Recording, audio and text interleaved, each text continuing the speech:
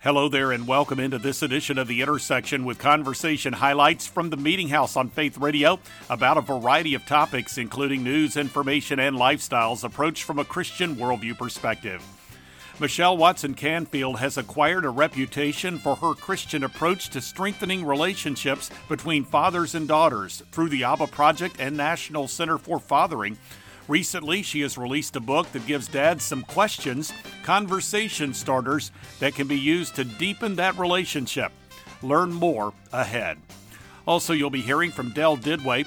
He is a prolific writer who has written for a number of publications and has released devotional books that feature professional athletes. He is releasing 2 devotional books in which he takes moments in Alabama and Auburn football history and offers biblical lessons and principles that can be learned from them. And coming up on this edition of The Intersection, I'll move into some excerpts of legal discussions. You'll be hearing from Jordan Sekulow of the American Center for Law and Justice, which has been part of a challenge to a California order that bans singing and chanting in churches across the state. Plus, Jeremy Dice of First Liberty will provide insight into religious freedom in the military, with comments centered on a case in which an Air Force veteran scheduled to speak at a Marine Corps event was removed, apparently because of his association with a Christian organization. Finally, it's former military chaplain Bruce Ewing and his daughter Vernee Ewing Thompson, who have crafted a book for all ages that is allegorical in nature, providing biblical insight regarding the choices that people make along life's journey. This is The Intersection, a production of the Meeting House, and I'm Bob Crittenden. Michelle Watson Canfield is known for her devotion inspired by the Lord to encourage fathers and daughters in their relationships with one another. She is the founder of the Abba Project and co-chair of the Father-Daughter Initiative at the National Center for Fathering, the organization that was founded by her new husband, Ken Canfield. She is the author of a book called Let's Talk, Conversation Starters for Dads and Daughters, and spoke with me about it not too long ago. From that conversation, this is Michelle Watson Canfield. Every part of the research says that when a daughter feels a connection to her dad, every part of her life is better. Do you want me to give you some examples of what goes better? Sure. Okay. She gets better grades in school. She's more likely to finish high school and attend college. She has less body dissatisfaction and healthier weight. She has less suicide attempts. I mean, that's a significant one. She's going to delay having sex. A lot of dads go, okay. Your daughter will also have less depression if she feels connected to you. She will also have, listen to this one, more pro-social empathy. I mean, if ever there was a time where we need more of that, it ties to father-daughter closeness. So dad, whatever you do to pursue the heart of your daughter and your son, of course, spend one-on-one time. And that's why my book, Let's Talk, Conversation Starters for Dads and Daughters, is all about talking. Spend time talking, asking her questions. And if you don't know what to ask, I've given you 60 scripts in this book that give you the exact words to say. What do you sense from a biblical point of view is going on as far as the dad-daughter relationship? In other words, as you were talking about what the research shows, what is it that's built in to that relationship from a spiritual perspective that makes it so important?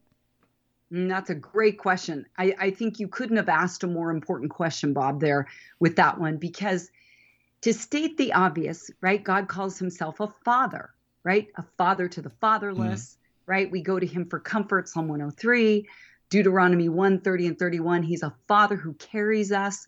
So we know biblically that God refers to himself as a father. And isn't it also interesting that that Jesus, right, in the book of John says that Satan is a father of lies, small f, lowercase f, father. Yes. And I truly believe that the enemy of our souls is a counterfeit father of lies who is a threat to our relationship with God as a father. So if we as men and women are going to, I believe, be who God has called us to be, we need a relationship with God as our father because our identity is in him, right? Who we are is rooted in him, but we have a father of lies who wants to tear down that relationship between us and God as a father. So when you as dads help build a bridge to God as a father by being an earthly father who dials into our heart space, shows compassion, gives us unconditional love, those qualities that God as a father has. You as a dad help build a bridge between our hearts and God as a father, his heart. And again, that's why dads matter so much. You have a number of conversation starters in this book. So how is it that you developed these areas of conversation? So I have been coaching dads of daughters for the last decade in my Portland, Oregon home. And I mentor, if you will, 12 dads a year. And we meet once a month. And over this past decade, as I've heard what men have asked for, they've often said, we don't know what to say. It seems like whatever we say backfires. And I said, okay, well, I'm going to put scripts in your hands and I'm going to expand it. This is even more than I give the dads in the Abba Project. Abba means, right, daddy in Aramaic, and men love a project, hence the name of the group I lead, the Abba Project, where dads come. And I find that they're often hungry for more tools for their toolbox as a father. And so in this book, the way I develop these questions, many of them is listening to what men have said their daughters are struggling with and what they need to process. I've also mentored girls for 40 years and young women. And then I've been a professional counselor for 25. And so throughout my life, the combination of all of that has led to this book where I have 60 scripts for dads to lead their daughters in all kinds of conversations. And I've broken them up into 5 themes. My goal, again, is to equip dads to lead her to laugh, lead her to look, lead her to love, lead her to lament, and lead her to listen. So the first 4 sections are scripts for dads to lead their daughters in those conversations. But the last one, lead her to listen, is what I call flipping the script, where now the daughter can be handed the book and she has questions to ask her dad. Michelle Watson Canfield here on The Intersection. You can find her online at drmichellewatson.com. Next up on this edition of The Intersection, it's Del Didway. He shared about 2 devotional books that he has written, sharing spiritual lessons based on moments in Alabama and Auburn football history. The books are entitled Auburn Believer, 40 Days of Devotions for the Tiger Faithful, and Bama Believer, 40 Days of Devotions for the Roll Tide Faithful. Here now from that conversation is Del Didway. This concept kind of came about at a writers conference about 3 years ago, where my agent and I were just talking about things, and this idea just kind of hatched to start some devotionals. My first one was around Ohio State, and so from there, we launched that book, and it started doing well. And then we had a conversation. He says, "Well, why don't we do, one on the Bengals, one on the Reds, and just start doing these sports devotions?" And then we obviously wrote the one about Dugout Devotions and the First Down Devotions that Iron Stream Media and New Hope Publishers have done just a fantastic job on. And so, and with that, those books was so well received that there's going to be a volume 2 now. Volume 2 of Dugout Devotions and First Down Devotions will be out next year with Iron Stream Media and with New Hope Publishers. And there are more interviews with some of the more popular baseball and football players that do profess a belief, and they share those beliefs as a Christian to me. So we're able to put those stories down. But we are very excited, as you mentioned, about Bama Believer and Auburn Believer to launch here real soon, because it's a great rivalry, and it's great competitiveness amongst the fans, amongst the players, rich history. And I learned quite a bit about the history of the Iron Bowls and the history of Alabama and Auburn facing off, not against only each other, but various other teams. And we recapture a lot of those moments and things that people may know about, they may not know about. But great plays, great players, great moments. Most of them are good. There's a couple of in each book that aren't so good as far as memories, because they deal with losses, and that's the same thing in life, Bob. We don't win everything, so we have to throw in some times when Alabama struggled or when Auburn struggled, and try to learn a lesson that way too. There is a structure to each of these devotions. You take a great moment, a teachable moment sometimes from either Alabama or Auburn, and the books, I assume, are formatted very much the same way. You've got the moment, you've got scripture, you've got some lessons, and tell us just a bit more about the structure of each of these devotions.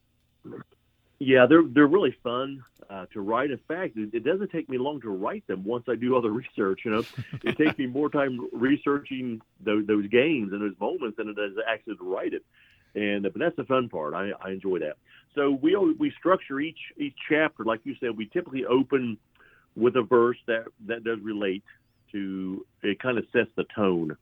Then we get into the moment, and we relive in 3 or 4 or 5 paragraphs what happened that day, that player, that time, that the entire game. And then we also conclude that also with a verse.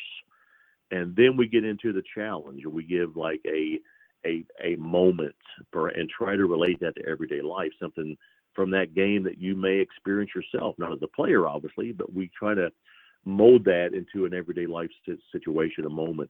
So you're going to relive your moment or be challenged by a moment. And then we give kind of a call to action. What can you do to either be like this or not do this, not make this mistake, or else try to live up to people's not expectations, but try to lead the best you can. And we give scripture, we give examples of how to do that, kind of steps. And it's not a do-it-yourself thing. It's not me preaching at you. It's just suggestions, things that I follow too as well. Things that some Christian leaders suggest that we do to try to improve ourselves. And a lot of it's not repetitive, but we do kind of bang on the drum that if you want to be successful in the Christian life, it's obstacles you face are going to be tough, but it's not tough. You just have to do some basic things. You got to read your Bible every day. And it doesn't have to be long. It can be a couple of verses. Pray every day. And then go to church, find a good fundamental church and go to church and participate and be active. Because if you do those things, you're going to be held accountable too.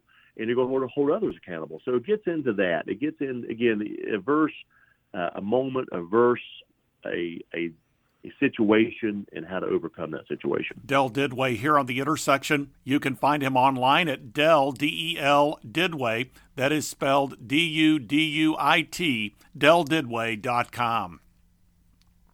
This is the Intersection Podcast. It's a weekly production of the Meeting House. You can find out more by going to meetinghouseonline.info or by visiting the programming section at faithradio.org.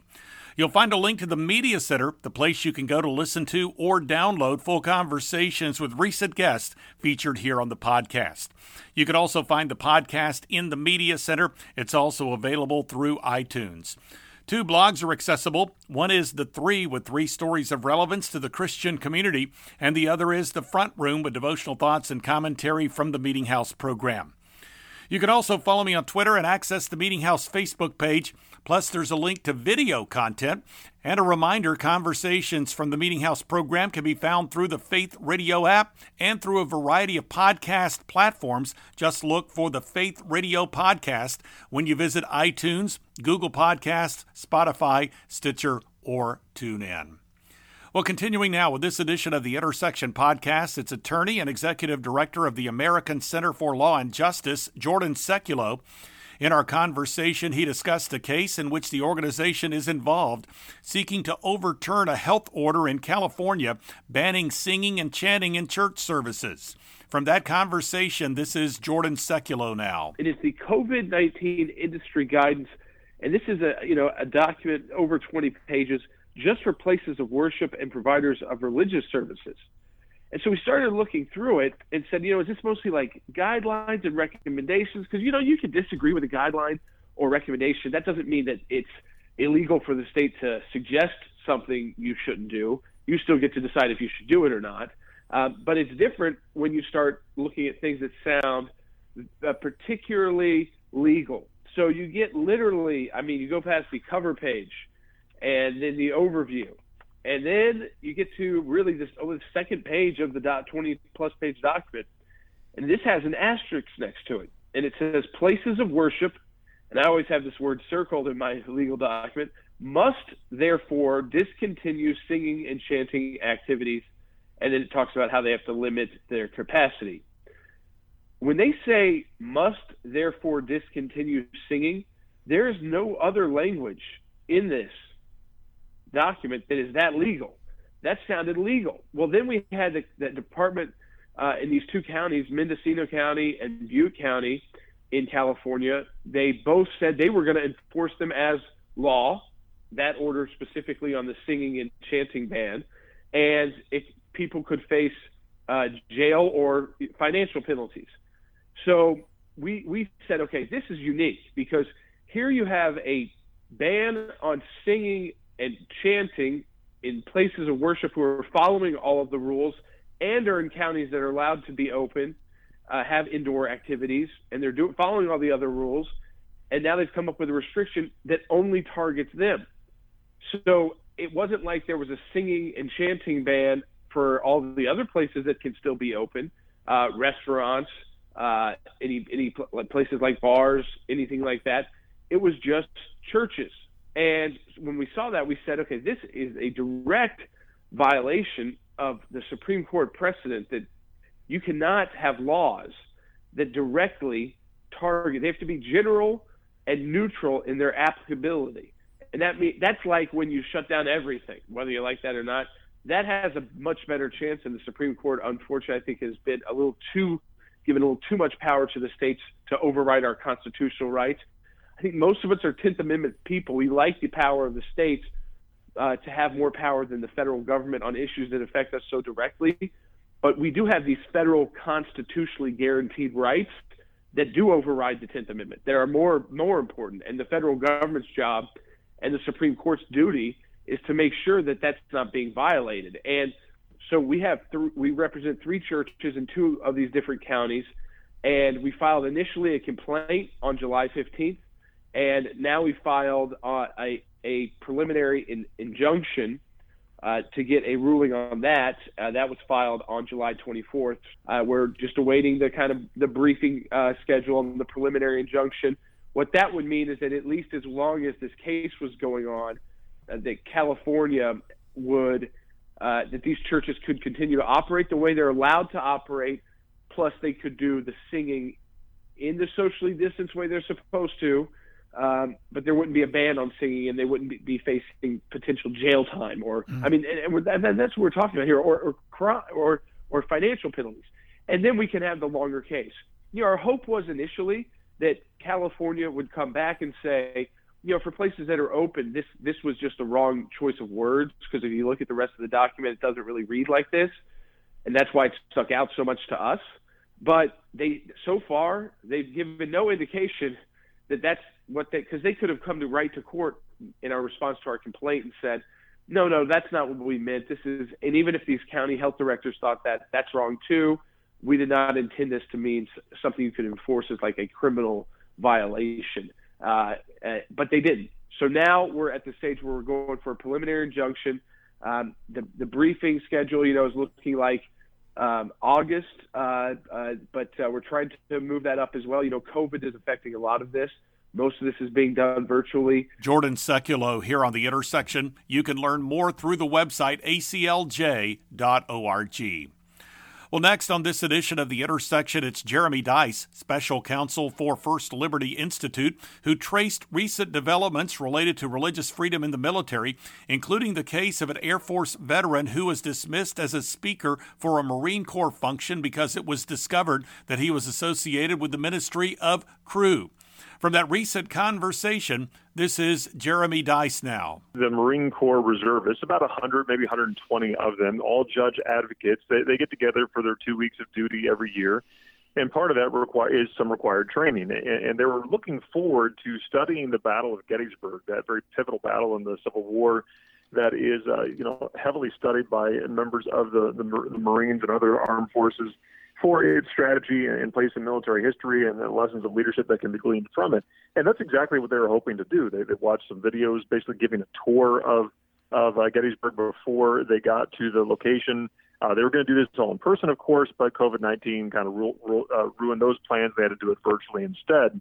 But they then looked at the speaker biography. This is the only other required thing that they had to read before they got to the training, which was the biography of the speaker, which is pretty consistent with any other speaker biography that you would usually read, right? It has the person's credentials, their work experience, their education, and then maybe a word or two about their personal life. Well, this speaker happens to have been a 20-plus year veteran of the United States Air Force, serving as a navigator. He then went to Tufts University and got some education and ended up as a professor at the United States Air Force Academy for a dozen years or so, studying or teaching on political science out there. Well, he also happens to have been very active in a little organization, according to his biography on this speaker's bio, called Campus Crusade for Christ, or CRU. Now, that's the only mention of religion in this entire thing. There was the lecture was going to be on military strategy and tactics, history, leadership, that kind of thing. The only mention of religion happened to be the speaker's personal religious beliefs and personal religious affiliation.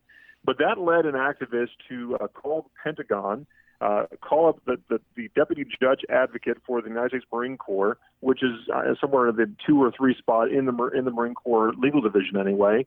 And within about an hour, got a call back saying it's been handled and the event had been canceled. In other words, while the Marine Corps is supposed to be all about training warriors for battle, they instead surrendered to the cancel culture. And I think that is absolutely despicable. The complaint that was made to the Pentagon, and apparently this activist called up a colonel in the Pentagon and was able to get a hold of him very quickly and turn this around on his personal cell phone, by the way. So that concerns me of how deep access that this organization has. But the claim that they made said that because of his personal faith, his speaking to this group of judge advocates, Marine judge advocates, would violate what he called the no establishment clause of the Constitution. Now, I don't know what the no establishment clause of the Constitution is. That's not in the First Amendment. Maybe he's referring to the establishment clause, but not the no establishment clause. I've never heard of that phrase before ever.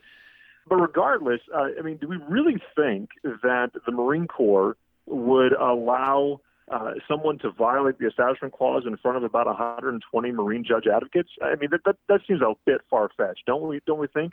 But regardless, look, he was excused from this service because of his personal religious beliefs. Look, everything from Article 6 of the Constitution, which forbids a religious test for office, to cases like Trinity Lutheran, which says that you can't deny someone a public benefit simply because of their religious affiliation, all the way through just numerous DoD policies that protect religious freedom and the right of our service members to profess their faith and exercise it even in the military service. All of that suggests that you cannot fire someone, cancel someone, dismiss someone, get rid of someone just because they have a personal religious affiliation with which you disagree.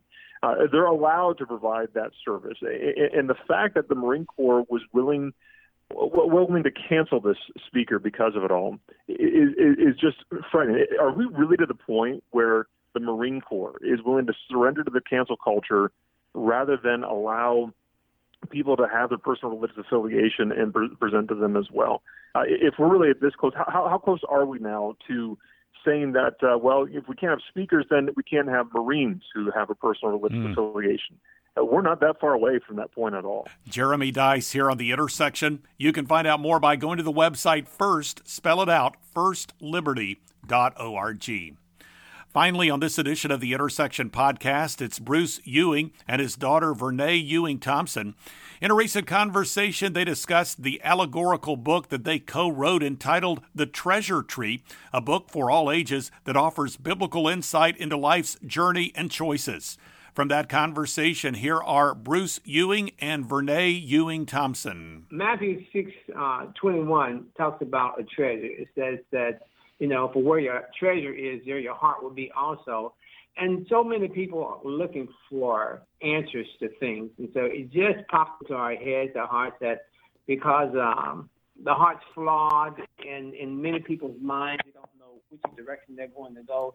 So we decided to open up a box of treasures for people to go through. And, hopefully it will influence their lives and impact their lives to the good of God and to their good. So we're just, the whole idea just came into my mind. The Holy Spirit has a way of just putting things out there. I just grabbed hold of it and said, okay, Lord, let's go with this. And there you are. But that scripture rings true with me. Well, I have to date back to when I was a child. So, ever since I was really young, my dad has read to my sister and I the Bible, different books, and he would even make up stories, and they were so fun and adventurous. And I took a liking to actually reading. And then from that, I just enjoyed just a myriad of different books and watching different films. And then I was thinking to myself, man, I wish that the ending of this book or this film was different. And I said, I'm going to just start writing my own stuff as a hobby. It was just strictly a hobby. And so then my dad saw that I just was writing, and, I would talk to him about, what do you think about this? What do you think about that, as far as the different fun books I was writing as a hobby. And he was like, oh, they're, pretty good. And as time went on, he actually asked me, he had an idea for a book, and he wanted me to collaborate with him. And that kind of started the journey of us writing The Treasure Tree. It's been an awesome experience. It took us about a year.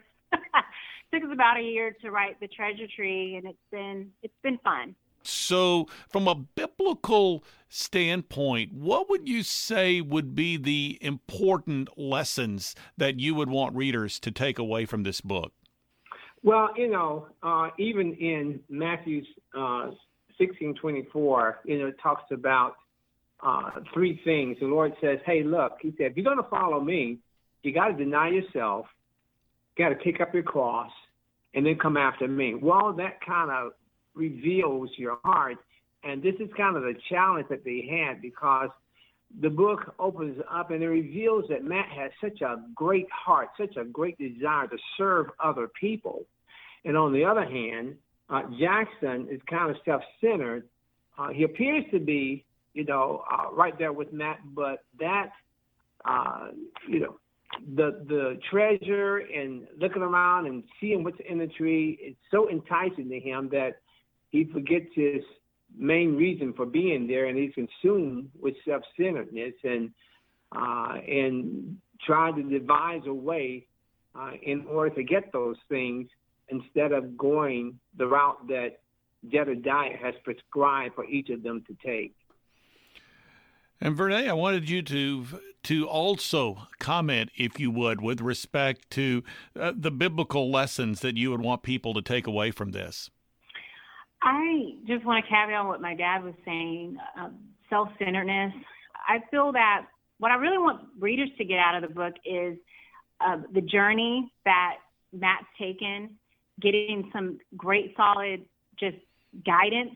I mean, definitely want to encourage people to realize that love is a big factor in The Treasure Tree, honesty, being honorable, doing the right thing in the midst of hardship, because that's sometimes hard to do. I mean, let's just face it.